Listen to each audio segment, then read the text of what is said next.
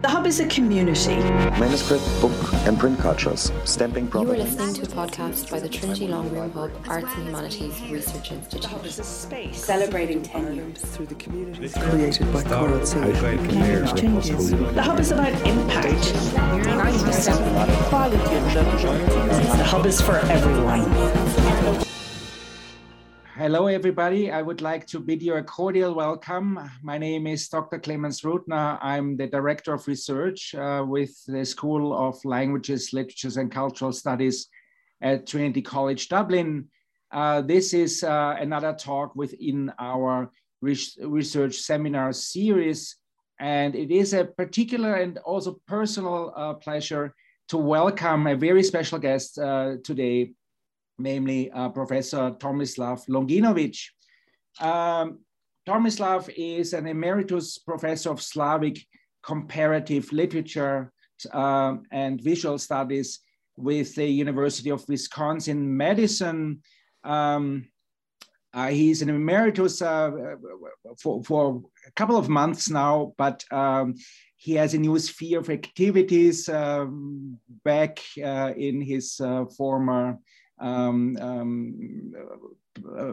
should I call it, Heimat, place of descent.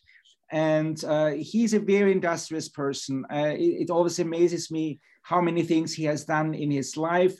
He's not only very accomplished scholar, having published books like Borderline Culture, Vampires Like Us, or Vampire Nation. This is how our friendship started, but he's also he was a performance artist for a while, and he's also a writer of fiction. His latest publication is a novel in Serbian, Fetish Nulo, which was published last year and immediately received an award, if I got it right. It's such a great pleasure to have you here, Tomislav. You're now, I assume, in Belgrade or in Rovinj, the places where you usually live outside of Wisconsin. I think there are better places than Wisconsin at the moment. And we would really love to have you over to Trinity one day, physically in person, because you're such an amazing researcher, and I'm very happy and very curious what you're going to talk to us tonight. Thank you. Thank you so much, Dr. Ruttner, and thank you very much for this wonderful invitation. And it is a great pleasure and honor to be a guest at the research seminar at Trinity. And yes, I do also hope to join you live one day as well. So, today I'm going to speak about this publication that has kind of opened an entire new field of study that you will see later towards the end of the presentation. Will be called by, historians, political scientists, anthropologists, and literary scholars, critical Balkanology. It is exactly this year marks the decade since The Vampire Nation as a book was published by Duke University Press. And this lecture gives me a great pleasure and an occasion to actually do a summary of what has been the effect of this publication on the general field of South Slavic studies, on literary theory, on the theory of the fantastic genre that this book all partakes in, but also in terms of kind of geopolitical imaginary and how it is, created. So I will start a little bit talking about the genesis, of the book itself and the idea. Then I'll go into the particular chapters, and then ultimately I will go and look at some of the critical reception that the book has received over these years. So the idea for the book came about during the huge project that was initiated by Canada Council that was called the Literary History Project. And I was put in charge of editing part of this huge volume that was called the Temporal Nodes. And so as we were doing this, we were trying to kind of reconfigure the way in which the literary history was written. We were not so much into recording chronologies, but actually creating an experimental, innovative way of speaking about certain dates, certain years, certain figures, or certain spaces as nodes. So I was put in charge of something called the temporal nodes, nodes of temporality. And, you know, slowly through research, the vampire emerged as kind of a figure that best stood in for the temporality of East and Central Europe, because it is a region in which, you know, nations are small, but their cultural memory is extremely long and keeps coming back and is resurrected, sort of like a dead body of the vampire, and comes back to haunt them with different kinds of violent imagery. And therefore the subtitle here is Violence as Cultural Imaginary. And of course, my particular focus then became the figure of the Serbs, you know, written with small caps and, you know, written with quotation marks to denote kind of the phantasmatic imaginary nature of this construct, aside from the political science use of the term or the regular use of the term to denote an ethnicity. And as I was working, I kind of first came upon this historical genesis, you know, of the vampire figure as a transitional figure, you know, between the medieval times and modernity, because in many ways the vampire is born on this edge, on this periphery, on this border, and therefore I actually titled the lecture today At the Borders of Europe. So these borders are both temporal but also spatial as well.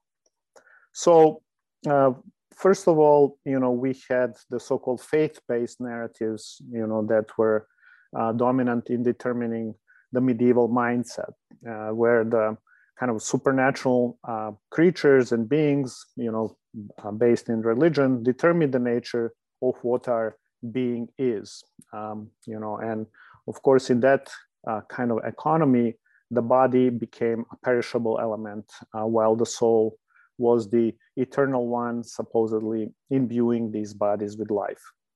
And, you know, in the transfer, you know, to the modern times, you know, in the 18th century, vampire sort of showed up, you know, first in folklore, then in literature, then of course later in film and other forms of popular culture, to challenge this binary by bringing back the body, you know, and having the body actually resurrect itself and, you know, come back, you know, to haunt its own community.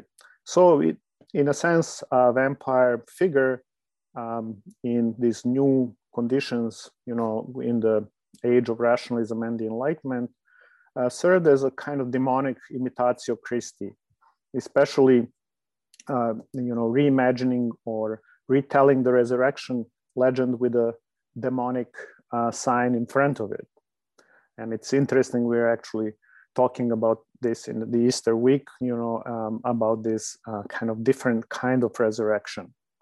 So in that way, the vampire became the figure of modernity itself, a figure that is always pursuing eternal life of the present moment and always moved by the force of memory, on the other hand, and the past of its eternal youth. And this is actually one of the definitions that Benedict Anderson gave to the nation. You know, the nation is that creature that is always trying to imagine for itself the past that came before any other past of its neighbors and so on. So in writing this book, then I, you know, brought together literature, history, politics, through the sense of culture as a kind of nexus and sort of an intersection between these domains.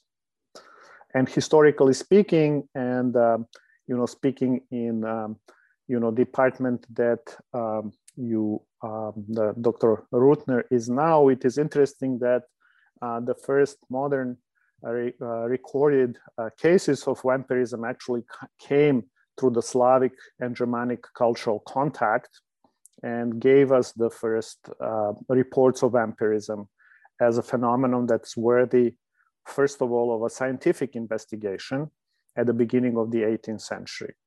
And that was the encounter between the Austrian officials and the exiled Serb community in southern Hungary. So it's sort of like me and Clemens encountering each other to teach about our vampires, monsters, and zombies.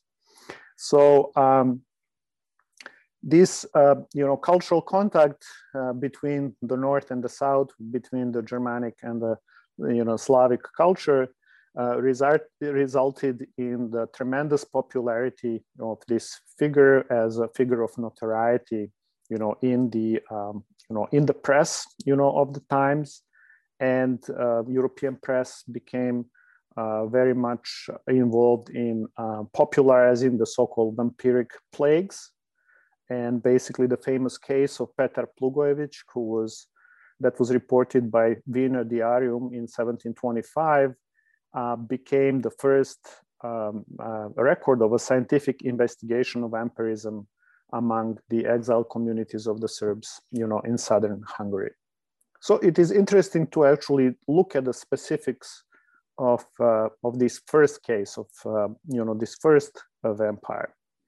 The Serbian community was exiled from Kosovo, as a matter of fact, the region that is currently under dispute, in the wake of the Austro-Turkish wars. And it basically stirred the European popular imagination across empires, especially because the Serbian culture carried over this belief in the vampiric resurrection of the dead, and dead as a kind of evil parasitic nuisance. But it will turn out later, it will be a parasitic nuisance that will haunt them in the writing of history and ultimately in the carrying on of their political agendas.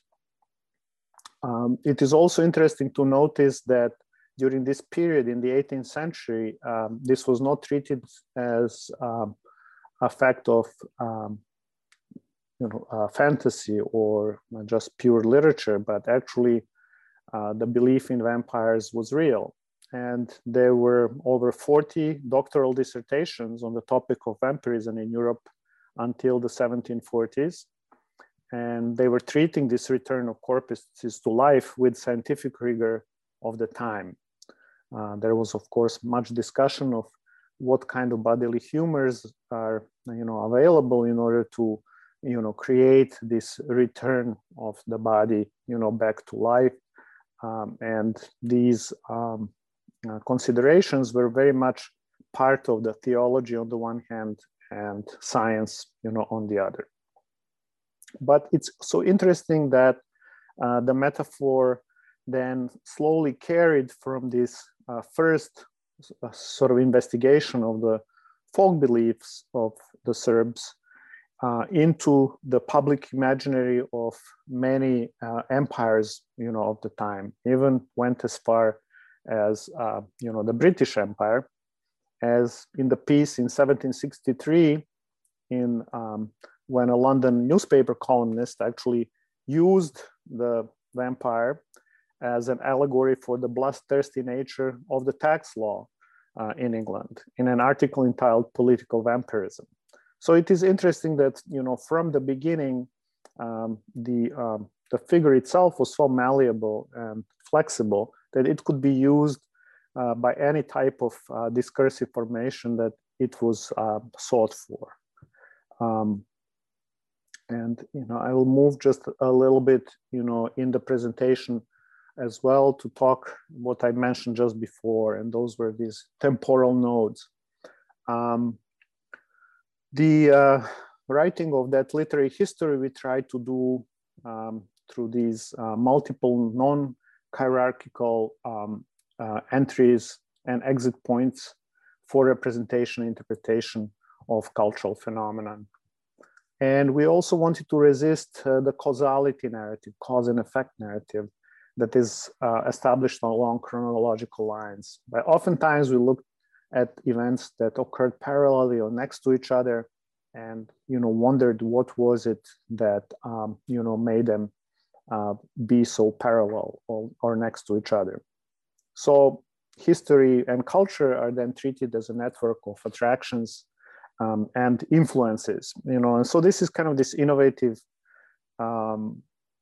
let's say, an experimental type of research methodology that we try to introduce in the writing of this East European literary history. And so it is so because all the national traditions in this area of small but very persistent historical memories are almost always in competition and have different narratives about the same events. So it was very difficult actually to reconcile them. So we actually tried to write, all of these stories in and around these nodes, basically. So this is something, of course, now when I come back to the imperial, imagination, and I have purposefully actually used this image, speaking in Ireland, and this is actually how the British Empire in humorous magazine Punch actually represented the Charles Parnell and the Irish National League as a vampire preying on the prostrate, poor, female body of Ireland. So it's kind of interesting that from the start you can see that there is like colonial, post-colonial thematic that is going to be involved in in the topic of vampire and vampirism as well, it will be moving sometimes to represent, of course, the aristocracy and its passing, the degenerate, aristocrats as vampires. But then on the other hand, it will also move and represent the national movement as kind of preying on their own people like vampires. So it's very interesting how you can switch around these significations when necessary. But most of the tropes, that I have been examining in the books are those, related to blood, being, and belonging. Vampire is treated here obviously as a metaphor for all of those.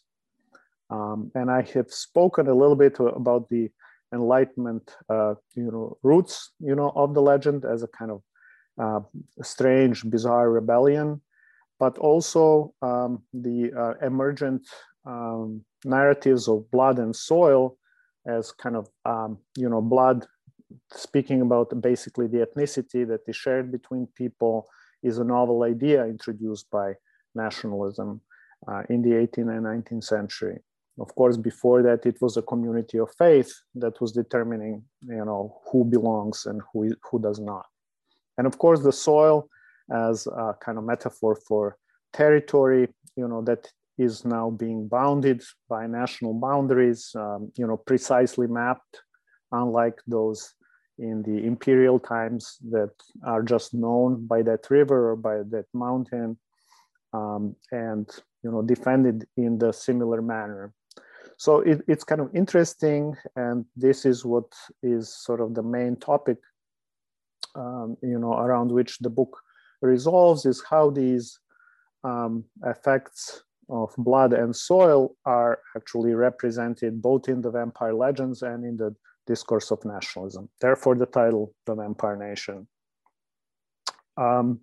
And so it's interesting that the emergent administrative structures of the modern state, as they come into place, are imbued with these allegorical significations, and that slowly transform these issues of blood into something that is akin to race and raciality, but then that race kind of gets lost, and forgotten. And you will see later on that this is something that is coming back very much in the study of the East Central European region, and many of the critics actually claim that my book was actually the first one to start addressing this issue actually through popular culture and the vampire.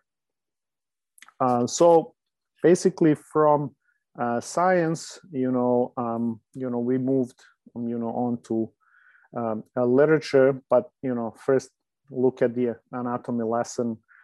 This is actually there to just illustrate the movement from the religious to the scientific, trying to actually analyze, to come in and discover what is holding the human body together through life, and this kind of mystery of the dead bodies that return is something that is going to play a huge role in those doctoral dissertations that I have actually mentioned before. And one of the skeptics of the time, Jean-Jacques Rousseau, said, if there is in this world a well-attested account, it is that of vampires, during his time.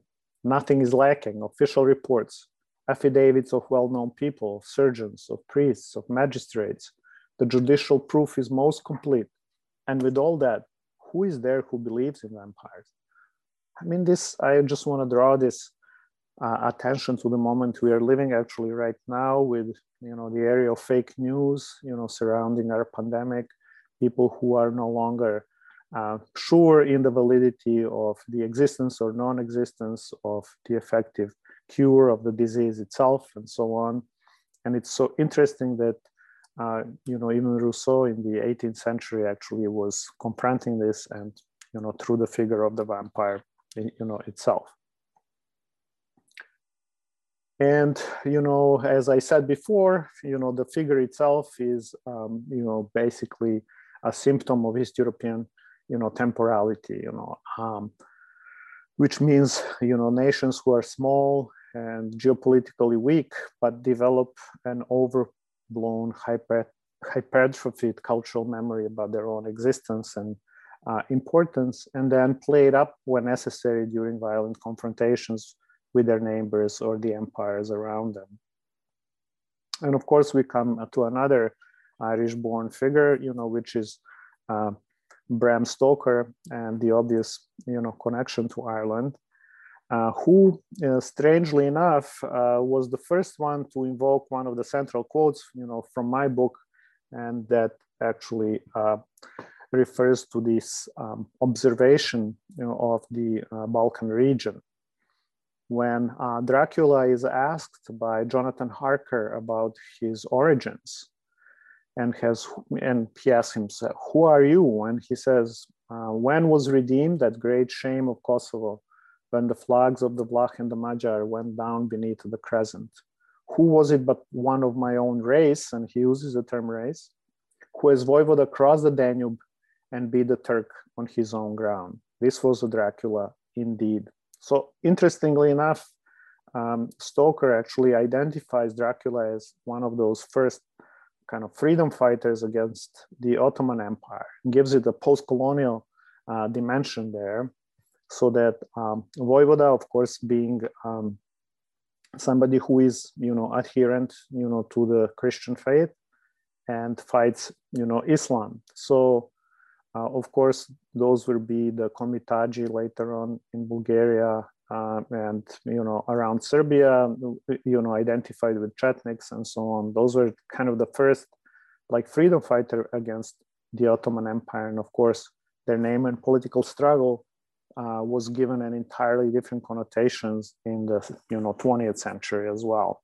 But it's sort of interesting that in the literary and geopolitical imaginary, Dracula is then identified with saving the cross and Christianity, which of course is very opposite to the usual vampiric image, and the vampire who flees the cross and is deadly afraid of it and cannot stand the vision of it, and so on. So it's really interesting how all these little incongruencies actually slip into the representation of the vampire. And so these are some locally grown figures, from, Serbia, Sava Savanovic, who is a figure that appears in a literary fiction by Milovan Glišić 90 years after, and who then later becomes like a basis for village, tourism in this particular part of, Serbia. People are trying to use, in the lack of production in the region, the cultural resources, and develop this kind of dark tourism, that is happening around right now. And just to go through, the book rather quickly, we have basically the first chapter that talks about the vampire metaphor in the age of nationalism, and actually discusses many of these tropes that I have already discussed to a certain extent. And you can see the gruesome illustration right there, taken right there from the Bosnian War. Actually, these are the heads that have been chopped off by the Mujahideen fighters, in Bosnia. And then, of course, this great vampire swindle, global cultural imagery, and the violence of the Serbs is one of the interesting moves in which I have tried to actually demonstrate how the excessive representation of the Serbs as the vampires of the New World Order has actually been there to act as a kind of screen memory, or a screen, for the imperial desires of much larger empires, namely the US-led West in its kind of conquest of East Central Europe, and now moving on to Middle East and so on. Of course, in the process, there had to be like a huge media, campaign ending in violence, in which actually the everything that was imputed, to the Serbs was then repeated by the empires as well. So it's kind of interesting. The empire as the vampire. And then the second part is actually talking about figurational masculinity in the post-Oriental condition, and discusses the ways in which the notions of blood actually are through the image of the heroic male imbued, into the education kind of the Serb, and how the eternal life is actually gained to kind of the self-sacrificing acts of violence, for the sake of the community. Chapter 3 talks about this period of Yugoslavism and its discontents, the appearance of a person in pictures, Slobodan Milošević, who kind of resurrects the past at the Kosovo field, and in that way kind of reawakens the vampire of violence and the struggle actually for the end of Yugoslavia begins. So now, instead of this one country from which actually I have migrated to the West, to the United States, we now, of course, have 7 little vampiric entities, so to speak. The 4th chapter is devoted to Bosnia in the literary and political imaginary, and especially the 2 novels that analyze the canonical Bridge on the Drina, and you see the scene of impalement there that was also borrowed from Vlad Cepeš, the original Dracula, and Meša Selimović. So I'm, dealing with one, Christian-based and one Muslim-based author who are both secular, but carry on the views of their community about the body of Bosnia in literary and political imagination. And, the 5th chapter is Quieting the Vampire, Voicing Violence in the Post-Human Age. It is actually about kind of attempts to put a stop to this, rapid Nazification of the region, to put a stake through that swastika there that you see in the shadows, and deals with the anti-war movement in the region, especially among the Serbs, analyzing the legacies of authoritarianism in many ways, and then points perhaps to the way in which this agonistic view that results in vampiric imagination can be overcome. And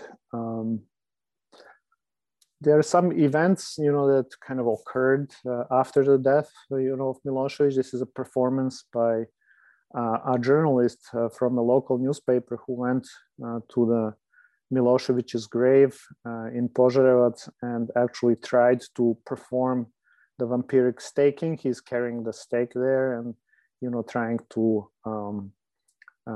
say that, we cannot be rid of the, haunting, that surrounds, Serbia today without actually, staking Milosevic as a vampire. And however parodic this performance is, it is a symptom of something that Serbia is confronting, every day, alongside with all the other countries in the, Balkan region, I should add. And so here is basically this kind of Vampir Slobodan. Actually, last night aired the show on Serbian television called The Family about the last days of Slobodan Milosevic. So it's kind of interesting that it's now coinciding, with the lecture here, and the way in which we can maybe try to kind of overcome, this legacy, that is haunting the region. And after this, I was going to maybe just take about 10 minutes more to discuss the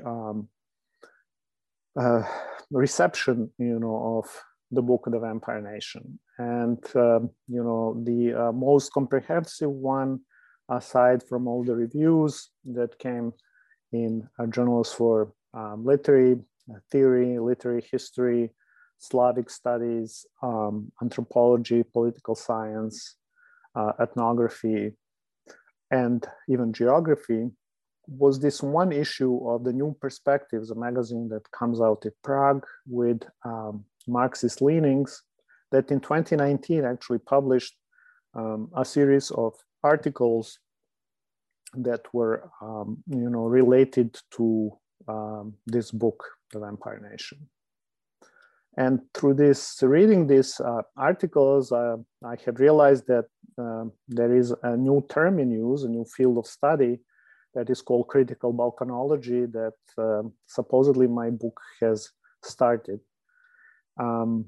It really, New Perspectives have devoted this issue to kind of Marxist critique of deconstructions and other form of post-structuralism, basically saying that there is not enough representation of the working class, that these are all imaginary constructs, and there is no materialist critique involved in this kind of endless discussion of discursive formations that I engage in, and that is just a reflection of my liberal bourgeois,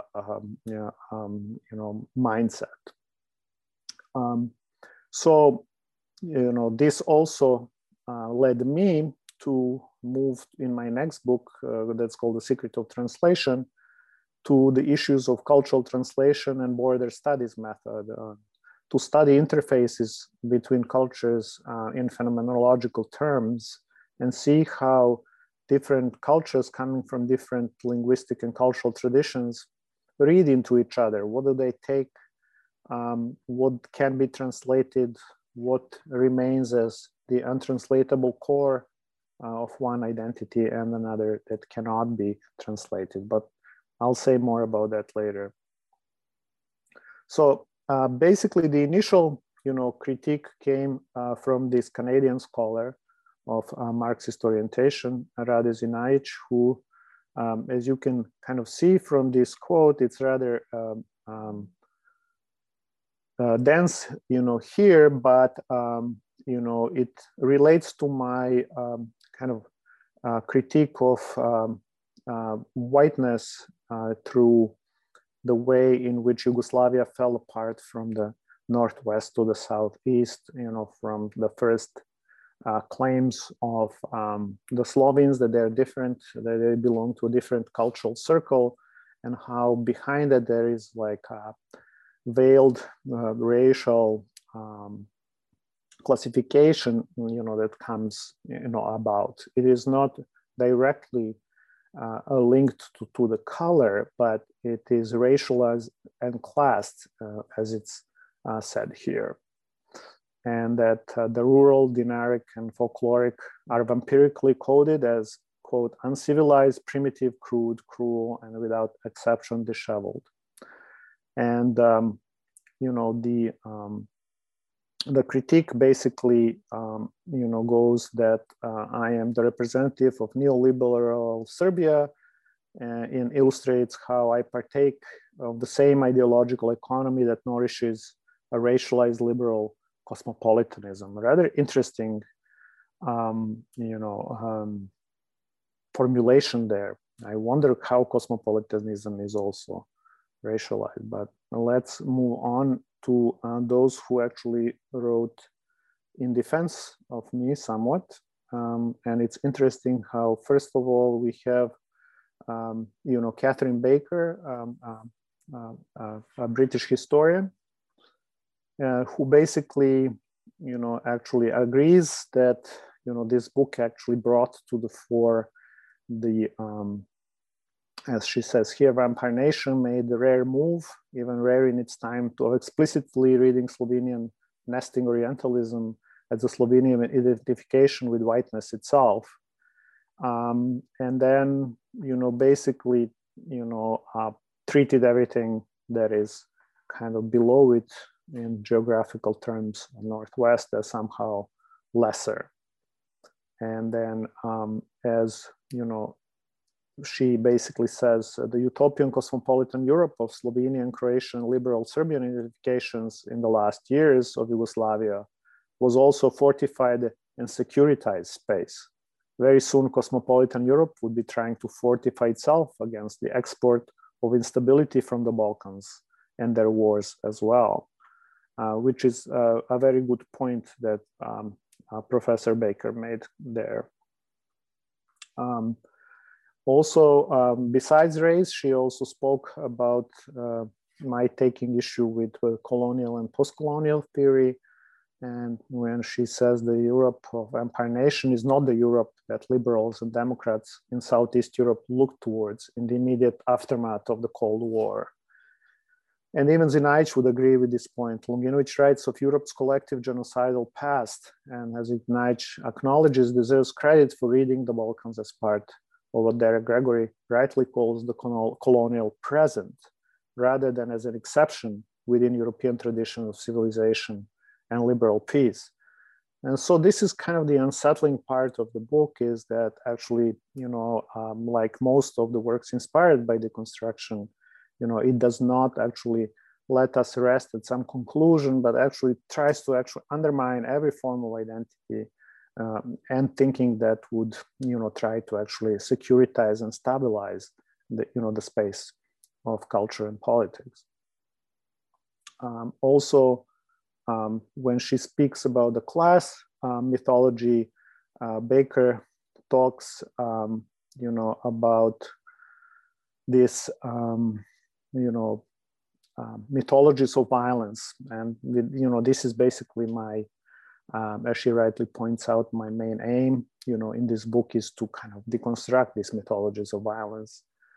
And, then, as she says, this is far from the unproblematic identification with liberal cosmopolitan vision of a new European spirit among intellectuals that Zinajic discerned in the writings of the Belgrade Circle, to which I belong to, and to which also Jacques Derrida made visits many times.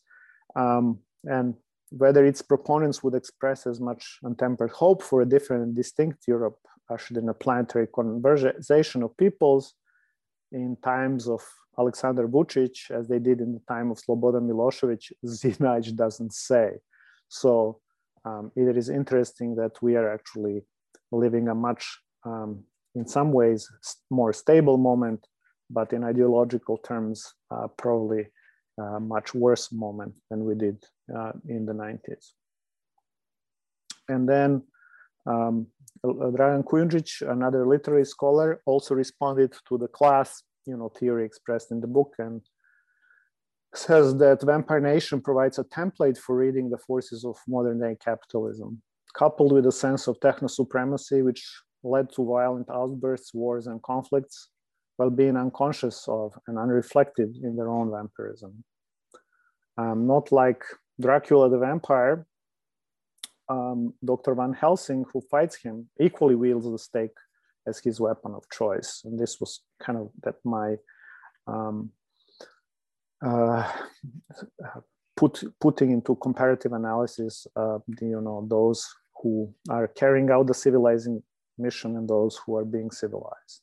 Thus, the figure of the vampire appears as the dark underbelly of the colonial conquest and transfusion of territories and bodies, the sucking of the capital from the colonies, or qua oil from the earth itself.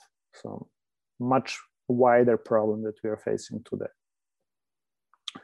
And so, this is basically the end of my, presentation, and I'm ready to take, all your questions, observations, critiques, and everything else that you may feel like doing right now.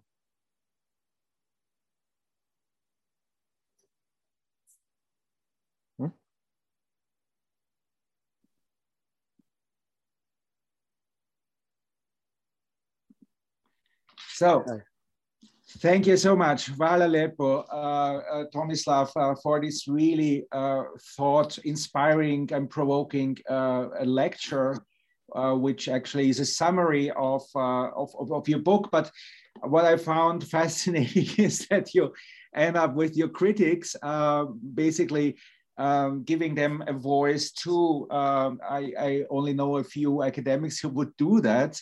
And I think this gives us a lot to bite on, if you excuse the pun. And yeah, I think you've proven again that you are, I always wondered, why is there such a Serbian interest in comparative literature? There's at least 2 generations of outstanding Serbian comparatists.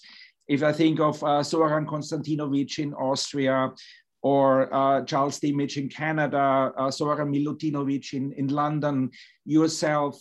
Why is there, and you have shown us that, comparative literature is not kind of a sort of gentleman's hobby, but it has a very political dimension. Maybe can we start a discussion? Why is there such a kind of vivid and lively interest in comparative literature, at least for 2 generations? And much of it, I have to say, is probably not really acknowledged by the West as such. Do you have any idea of why is this the case? And I have to say, it's also a very diasporic movement. All the scholars I've mentioned, they live or they lived in diaspora. Yes, that is an excellent question, and basically maybe we can go back to Ivo Andrić, who actually said that books and reading books from all around the world is a way for a person who is interested in ideas, who is interested in other parts of the world, but lives in a small country, in the provinces. Books and reading books from around the world is a sort of way of virtually knowing and living, these lives of other people, and reaching for them. And the Katedra in Belgrade was definitely one of the best ones, probably in Europe, and the most comprehensive in its studies. But also, if you look at it through this new lens of technically employable population with skills, it did not fulfill its mission. you actually had incredible knowledge, that you gained through the study of this. And unfortunately, I'm not actually the comparative literature graduate. My first degree was in clinical psychology, and I only studied the literature back in the United States. But it is interesting, all the people that I know and their vast knowledge, of comparative literature or world literature, as it's known here, obviously inspired by Goethe's Weltliteratur, idea, is the one that was actually working kind of on the combination of the German and the French model for world literature and comparative literature, and developing its own smaller version of it, but then developing this tremendous amount of fantastic scholars, in the region itself. Yeah, thanks a lot. I have a few questions here.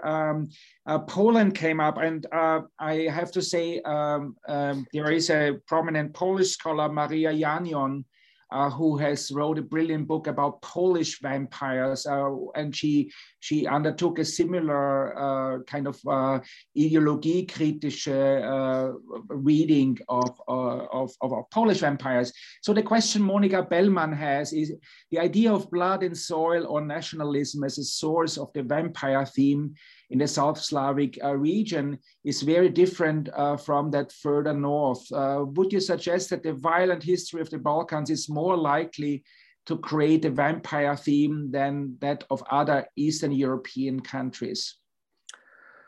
Yes, I'm sure that actually, if we look closely, each one of these countries will have, their own kind of like specific, ideas about it. As far as I know, the Polish upior, right? It's not vampire, but upior, like similar to the Russian one, actually does not drink blood. It is all about the dispossession of the soul rather than taking the blood fluid, out of the person. So maybe, the trope of blood is not even present actually in the tales of the Polish vampires, but it happens somewhere from I think the Czech lands and Slovakia to the south. That we have kind of this narrative of blood and soil, more applicable. But if we look at the way in which the legend was used, as in the case of Charles Parnell and the Irish, and how the vampire metaphor carried over even into the disputes between the British Empire and Ireland nationalist movement, you can see the production of the allegory and the metaphor that now became overwhelming, and is not necessarily rooted in folklore, but it carries through this new modern forms of imagination through the mass media and so on. So it's kind of interesting how culture actually spreads this way. I have another question for you. An anonymous listener says, thank you for a very interesting talk. I wonder if you might have specific thoughts on what vampires can teach us about territorial sovereignty and borders in general and at large. And I think this is a very good question, because the vampire has always been a creature lurking around borders, particularly at the Austrian military border, the Granica there between the Ottoman Empire and the sphere of interest of the Habsburg Empire. What would you say? You just gave the answer. It's always even in those first tales, I think there is like an anonymous tale actually that was collected in Austria, where there is the vampire called Azo von Klatka, who actually meets the vampire who has a golden hand, which is a motif that I have not encountered before. And he tells his tales that actually he became a vampire by actually going to fight with the Turk and was infected, with vampirism, through these fights. So there is always this notion that on the border, you meet the other, you meet the otherness. And that otherness can be demonic, but it can also be obviously religious. So, for Christian Europe, it was always kind of the encounter with Islam, that created this. So that therefore we have always Bosnia as kind of the quintessential region, for this. And then Kosovo, again, a region of, mixed cultural traditions. So it seems that wherever there is intense contact between cultures, we also have the tales of vampires and vampirism, that it is always imputed to that other side. In Istria as well, which is very strange, on the Istrian Peninsula, where we have the encounter between the Italian, the Slavic, and the Austrian cultures, you have the appearance of Johannes Grandus, or Jure Grando, or Giorgio Grande. He has 3 names in 3 different languages, like in Latin for the Austria, in Italian for Italians, and in Croatian for the Slavs, who is again, a person of vampiric, origin from this one small village in Istria. And again, people there are trying to mine this as a cultural resource to bring them, some income right now. Yeah. Am I right asking, it always seemed to me that vampires, they thrive in an Orthodox environment better than in other Christian environments, which has to do with, well, the Christian faith in Orthodoxy is more ancient and it's more open, for example, to bodily things, like the bodily return of something rather than a ghost. Would you agree on this? Yes, because it is mainly with the Serbs that these legends actually occur, or are they recorded by Vuk Karadžić? I don't know exactly why, but this kind of close proximity to corpses, in folk belief, in necromancy, and all kinds of folk practices, is definitely there. Although it is interesting, there is actually a Catholic theologian in Italy writing a lot about the vampires, but those from Moravia. I don't know if you remember the case of from Silesia, and there is this vampire called Kuntius, who was a shoemaker, and his case provoked a big unrest, among the Catholic population. So this particular priest tried to actually come up with a way of explaining how there are remnants of a vegetative soul, using kind of old Aristotelian kind of concepts of bodily humors. The remnants of the vegetative soul somehow stayed, unbaptized, and therefore, were the ones to rise after his death, and so on. It's a very interesting article. I can send it to you. And you were referring, there was a second wave of vampirism. So the first wave, to put it in COVID terms, happened around 1730 in Serbia, or in Serbian lands, and the second wave in the 1750s in Moravia and Silesia, also like bordering lands between a Germanic and a Slavic culture, or kind of mix. So a vampire has always been the epitome of cultural contact, cultural conflict, and also cultural translation. And I have a few other questions here. There's a dear acquaintance, you might know him as well, Ivan Nesic from Medveđa. I met him. I think he's a teacher there. So Medveđa is a place where a very famous vampire case took place in 1731, 1732. And he just wanted to say hello to us from Serbia. And he asked whether you agree that Arnold Pavle was the most influential vampire case from Serbia in the 18th century. We had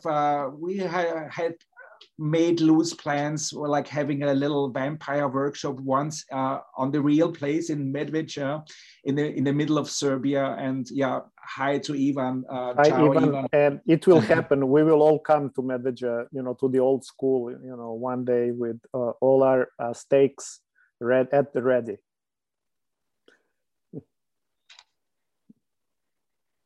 So you would agree that this is that this is this is the case of Arnold Paule. You know, Arnold Paule or Arnold Paule, as the you know, they transcribed his name by the Austrian officials, and you know, there was you know, the Visum et Repartum document that was written on that occasion, that Ivan, you know, was very kind to give me the reproduction of when I visited. And, you know, definitely it's, you know, perhaps the first we case. should go there together once.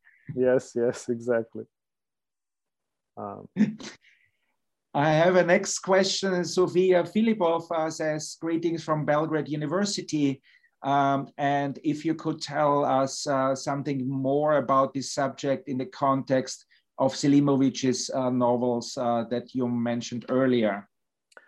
You know, in Selimovic's novels, I was just trying to actually speak, you know, not directly about the, you know, vampirism, but about the identity of Bosnia itself, and how in some ways, you know, comparing and contrasting his views with that of Ivo Andrić, with this kind of very, you know, sharp identities that Ivo Andrić, you know, draws, with, you know, the impalement scene, with a lot of, you know, bloody confrontations and so on.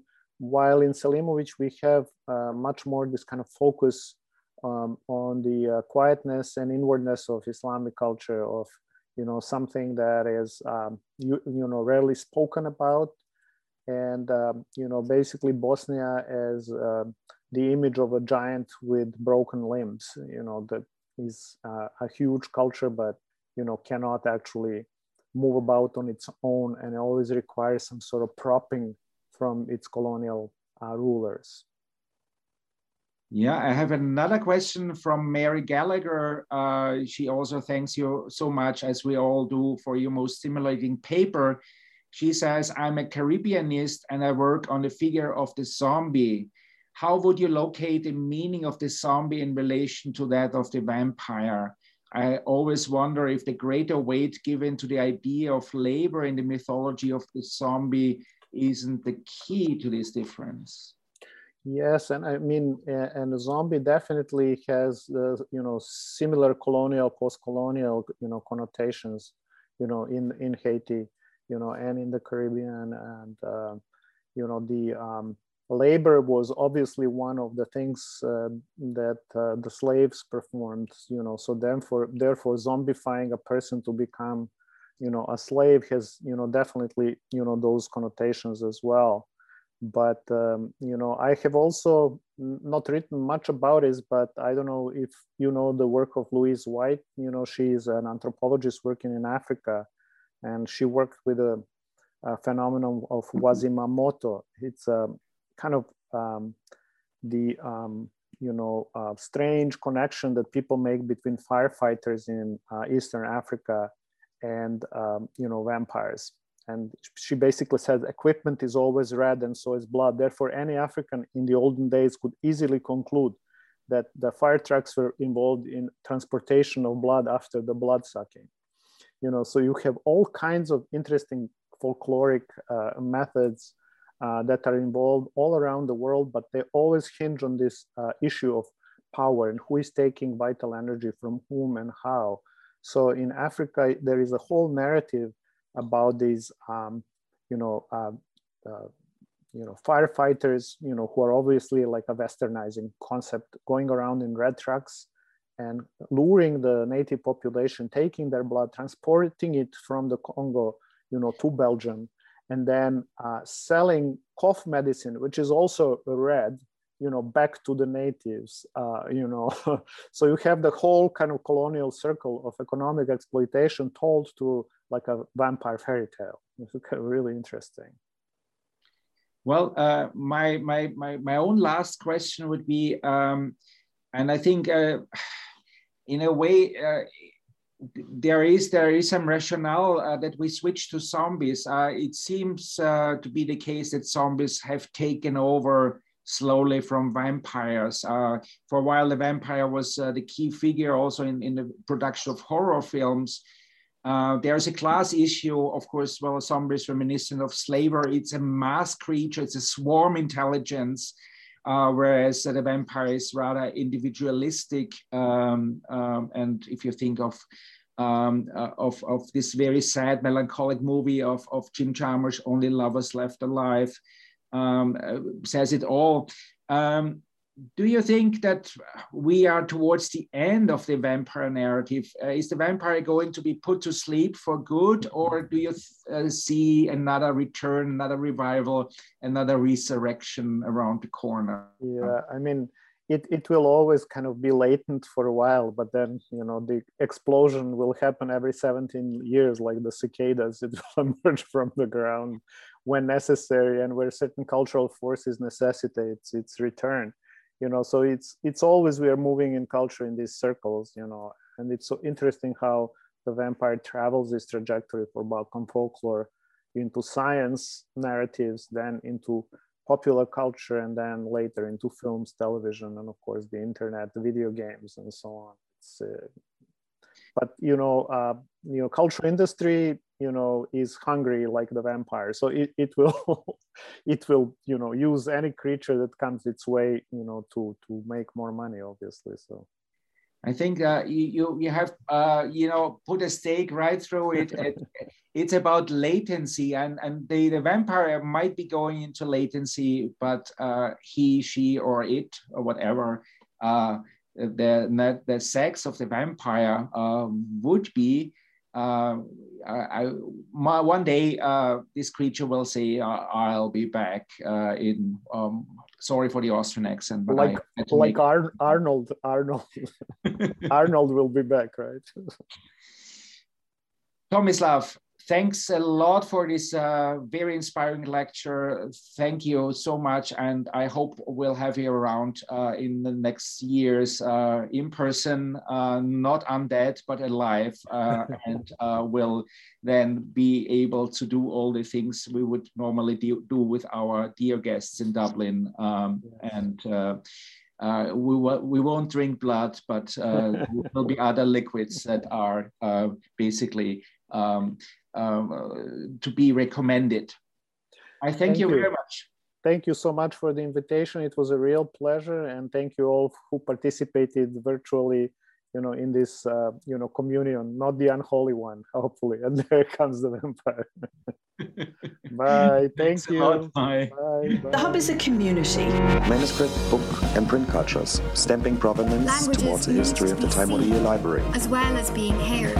The Hub is a space. Contemplating Ireland through the communities created by Coral Sea. Changes. The Hub is about impact.